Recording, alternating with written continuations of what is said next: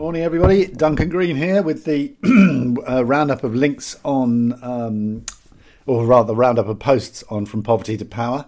You will not be surprised to hear that it's all about coronavirus, although I've now decided that it sounds cooler if you call it COVID. Every time I read anything on the internet which is not about COVID and the response to COVID and the unintended consequences of COVID, it just sounds really off and strange. So I basically said we're just going to spend the next week or two just writing about COVID. Personally, I'm in lockdown in my house in London, but I'm incredibly lucky in that the house is quite large. I've got a study, I've got a small garden which gets a bit of sun in the mornings. So, you know, I am truly lucky compared to people with loads of small kids stuck in tiny flats or in shantytowns around the world or whatever. So I think maybe one of the longer term consequences of this lockdown is that people are going to be much more conscious of space as a human right, both private and public. It'll be interesting to see if that comes up the agenda as people emerge from this crisis. Beginning of the week, I was finding it really hard to concentrate on stuff. It was like you were just hopping from one social media outlet to another, just seeing what the latest was. My concentration kind of improved as I got used to this new life I lead of only leaving the house once a day. And by the end of the week, I was writing a paper on COVID as a critical juncture, which I'll put something up on the blog next week. But I think we're going to organise a discussion on Zoom, get people to feed in ideas and so on, because a lot of people are talking around similar issues about the longer term political consequences of this crisis. All right. On with the posts for the week. So the first one was links I liked, a whole bunch of stuff, some of it very alarming. But actually one of the things that's quite striking is the amount of humour, gallows humour perhaps, but humour that's coming out. And I'm loving some of this stuff. And there was a brilliant piece of rewriting by Dana J. Bain, or Bain, not sure how to pronounce it. She took Queen's Bohemian Rhapsody and rewrote it for the coronavirus Rhapsody. And the lyrics are great. Is this a sore throat? Is this just allergies? Caught in a lockdown, no escape from reality. The lyrics are great. Someone's put it to music. I didn't think they did a totally brilliant job, but it still gives you the idea. So if you're into Queen or just into clever lyrics, go and have a look at that one. Second post of the week was about the history of hand washing by Vanita Suneja of WaterAid in India. And Vanita wrote about a Hungarian physicist called Ignaz Semmelweis. And Semmelweis was the guy in the 19th century who decided that one of the ways to reduce the number of women dying in childbirth in the big maternity wards in Hungary was for doctors to wash their hands. He said this and the doctors were outraged because they said, oh no, it's much more complicated than that. How could such a trivial thing have an impact on health? So he was rejected then, but later he was recognised and named the saviour of mothers. And all of this predated the germ theory of disease. So I have no idea how he worked this out, because Pasteur and so on were in the future. But a nice piece from Vanita just kind of capturing that and Semmelweis has been recaptured to such an extent that he was the Google Doodle just before the blog post went up, which is the kind of modern sort of equivalent of global fame. The next post was by Mishi Singano, who's a feminist activist in Tanzania, works for Femnet, and Mishi sent me a post and said, would you like to put this up? And it said, and it was making a very simple point. Look at global lockdown from the point of view of domestic violence. Here you are, where people have been told to stay in their homes, and in many places in the world, those homes are not safe for women. That's a very good, potent observation. It struck a lot of chords, got a lot of interest on social media, because this is starting to emerge in all countries, north or south. And Mishi is saying, you know, the reporting, the control and the management of gender-based violence has got to be a core part of government responses. You can't say to people, go into lockdown and then just wash your hands. And in a way, what Mishi did was very much what I'm hoping to do with the blog generally over the next couple of weeks, which is all the media attention, understandably, is on what's going on in Italy, in Spain, in the UK, in America.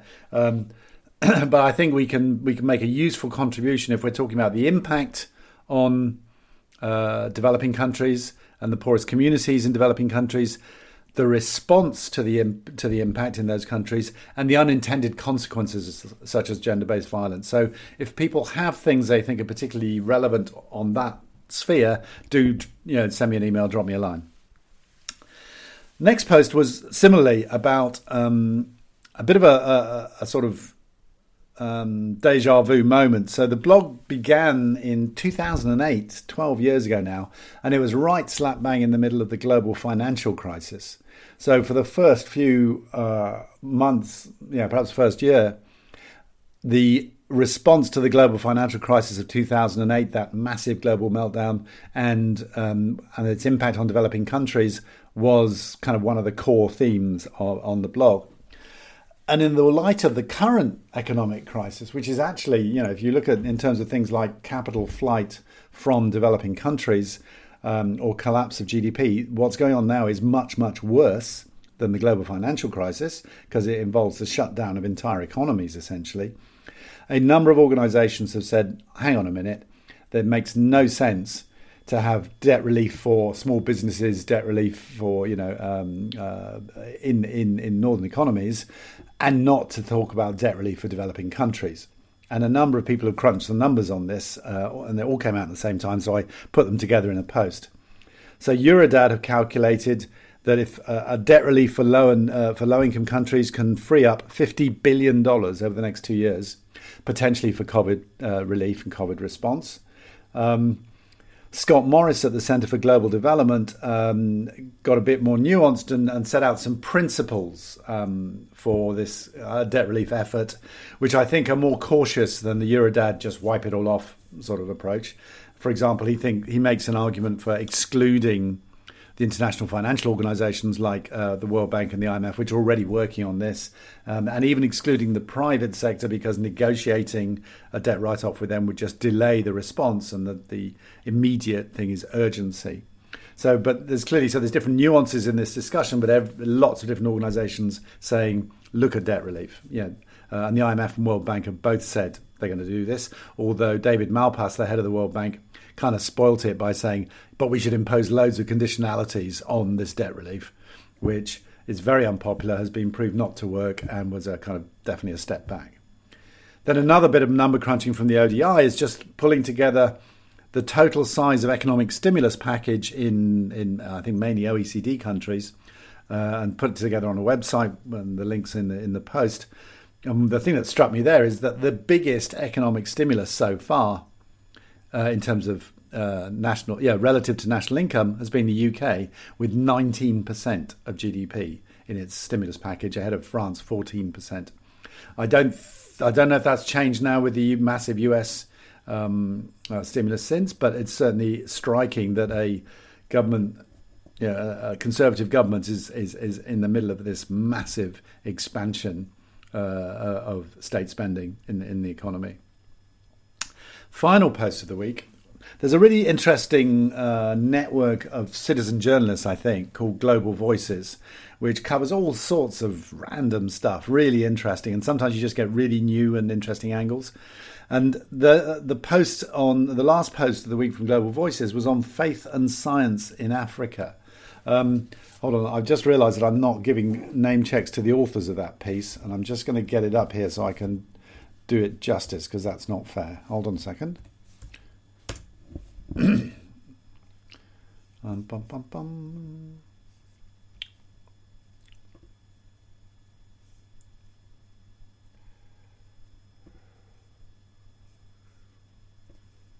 we are.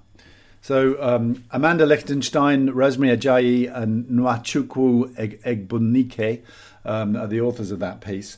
And they are looking at the clash between faith and science over the COVID response in a number of African countries, especially Tanzania, Nigeria, and Ethiopia. Now, I've written very positively about faith and sometimes get into trouble for it on the blog. Although I'm an atheist, I think faith is hugely important in development, especially if you think of it in terms of that Amartya Sen definition of freedoms to be and to do.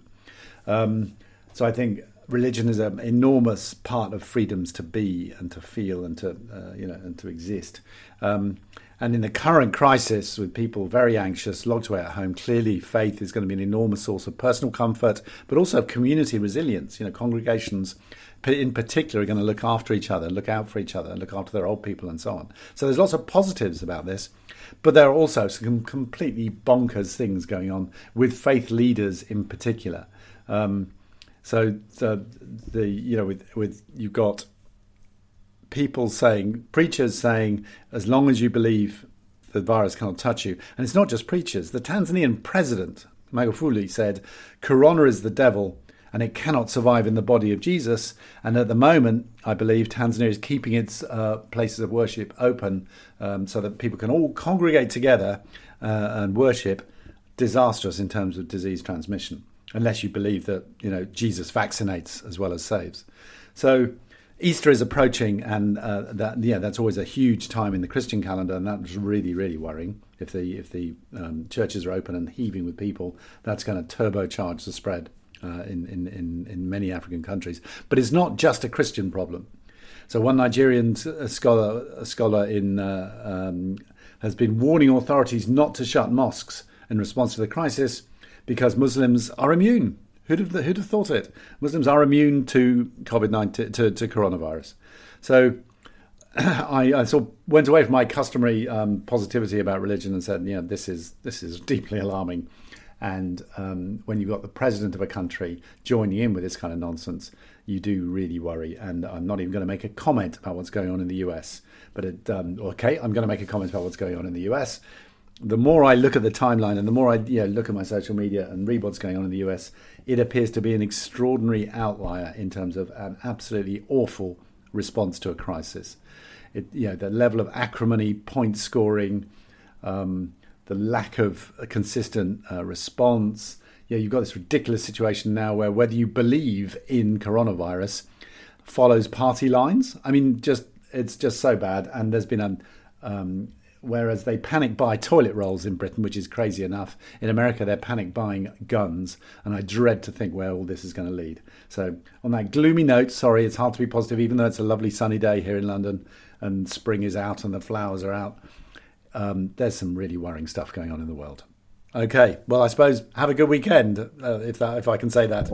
Bye.